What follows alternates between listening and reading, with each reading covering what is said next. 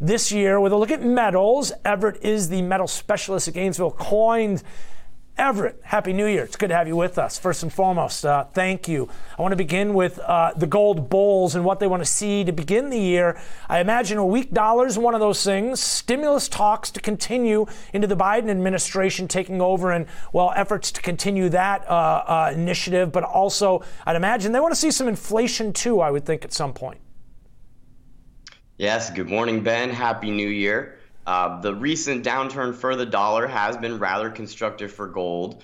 And we've seen early in December, there was about a 3-week liquidation in the gold market that was one of the biggest liquidations we've ever seen in the futures market. So that pushed a lot of the weak hands out of the gold trade right now. I think that gives us a lot of positive momentum in the short term. But as you look to some of the longer term macro factors, I think those are also moving in gold's direction. As you mentioned with inflation, I think there's two components here that make the inflationary environment pretty good for gold. One is inflation expectations. You know, the expectation for higher prices often causes manufacturers and producers to preemptively raise their prices in anticipation of inflation. So right now, with expectations moving higher, it sort of becomes a self-fulfilling prophecy where we do see higher prices coming down the pike. That's good for gold. I like that. Go ahead. I'm sorry. I didn't mean to interrupt. Go ahead. No problem. The other side of the inflation trade is where interest rates are. So even if we don't get a massive flood of inflation, because interest rates are so low, that drags real rates into negative territory. That makes cash and bonds less attractive than they would be, and that makes gold shine just a little bit brighter. All right, I'm trying to get my gold TNX chart. Here it is, if we could pull that up. I like that. Two really good points in terms of where things stand in terms of rates. Here you can see the TNX, the candles. You can see gold is in the purple line here. And then also, again, I do want to point out the weaker dollar fitting in all of this, as mentioned, stimulus. Let's talk a little bit about what could provide a little bit of a headwind for gold. It seems like it did lose some of its momentum to the upside. You mentioned the liquidation we saw in December, but this was tied to also some very good news related to vaccines, the distribution of, and the approval of, first and foremost, and the distribution of. We were talking about that at the top of the show here. This is definitely adding to the boost, the bid we've seen in the indices. Here you can see a few of the different products that traders have access to, expressing their opinion in gold in terms of the big contract, the mini, the micro. But talk to us about potential headwinds for this rally here, Everett, as far as the vaccine. Where does that play in it? So positive news for the vaccine and anything that really speaks to the economy reopening and life going back to normal. All of that could put a bit of a drag on gold because it does reduce that fear trade. I think another headwind could be if we get some meaningful rebound in the dollar.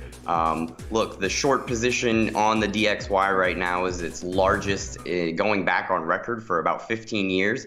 So we could see some snapback strength from the dollar, especially if the rollout of the vaccine is seen as successful and we get more of a worldwide opening up. But overall, I think looking forward, even in that sort of environment, even if we get some mild deflation, even if we don't get the inflation that I was mentioning everyone seems to be expecting, the macro outlook for gold still remains strong. There's still really not a lot of progress on the trade front.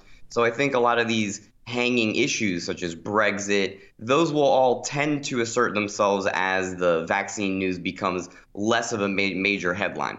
But in the short term, sure, I do think that those headwinds exist just as much for the other metals as for gold, because in terms of copper, palladium, they're even more dependent on what's going on with the dollar and where inflation moves.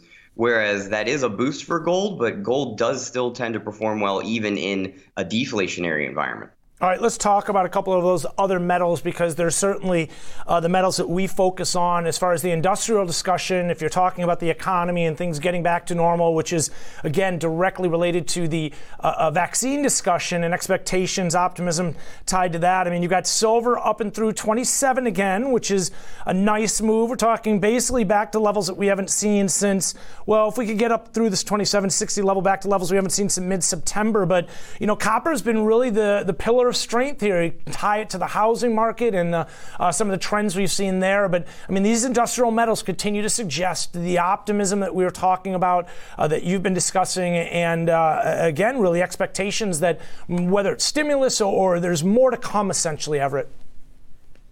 Right. The housing market, stimulus, the fact that the price of oil is rising, all of these have worked in favor of copper. And you do see that the industrial side of the demand for metals like silver and platinum, they've been riding this high. They've been pulled higher by a lot of the bullish expectations for copper. As you said, we're seeing our highest prices there since about 2013. But similar to the dollar, we have some pretty high net speculative long positions. So I think that copper will continue to kind of drive the boat in terms of the industrial metals. One thing that platinum and silver have in their favor is that, similar to gold, their demand mix includes not only some safe haven demand, but also the jewelry market. So that's one area where silver and platinum, I think, have a little more upside. They could hold up well, whether it's an inflationary or sort of this disinflationary environment. Whereas copper and palladium are much more tied to their specific industries. Copper, it's spread out over many. Palladium, it really is dependent on the auto market. Those two metals, I think, are going to be very sensitive to what happens with the dollar. So a lot of their strength can be explained by this weakness we've seen with the currency. But that does add some risk that, again, if we get a rebound in the dollar, gold will hold up fine. Silver and platinum have that extra demand to kind of boost them up. Whereas copper and palladium, I'm a little more skeptical about.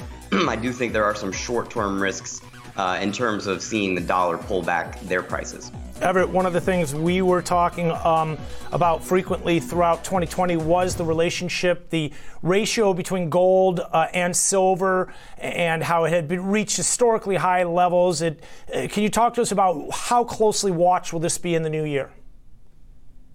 I think it's going to be less important than it has been in the past, Ben, because we've made that meaningful recovery where silver is in more of a historically healthy range relative to gold.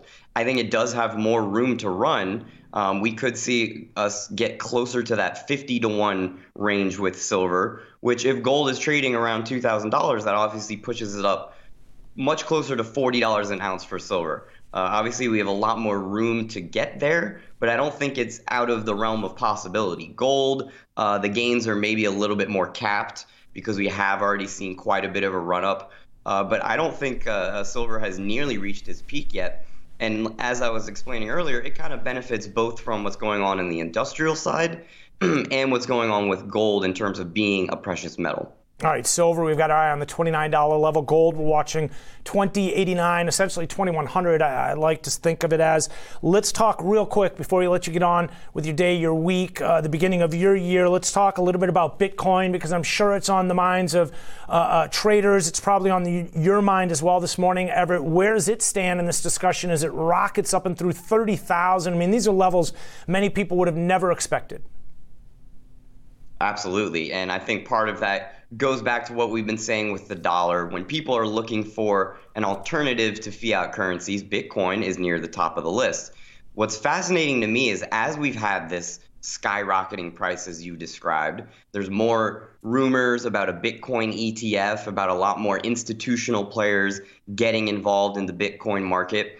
Although that seems to be a bullish development, it is sort of anathema to some of the true believers who have been in Bitcoin from the beginning, who have been holding Bitcoin all the way up on this ride to the new all-time highs.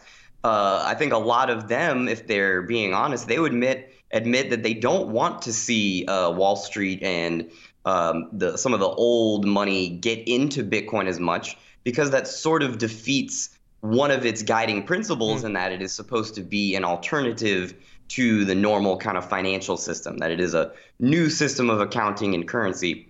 So I'm going to be fascinated to see whether those original early adopters in Bitcoin stay along for the ride as Wall Street and money managers get more involved in this market. What the makeup is between those two groups of people in terms of demand and holding Bitcoin could shake up that market quite a bit in some unexpected ways, even as right now all the momentum seems to be to the upside. So I think that's something to keep our eye on as we go forward.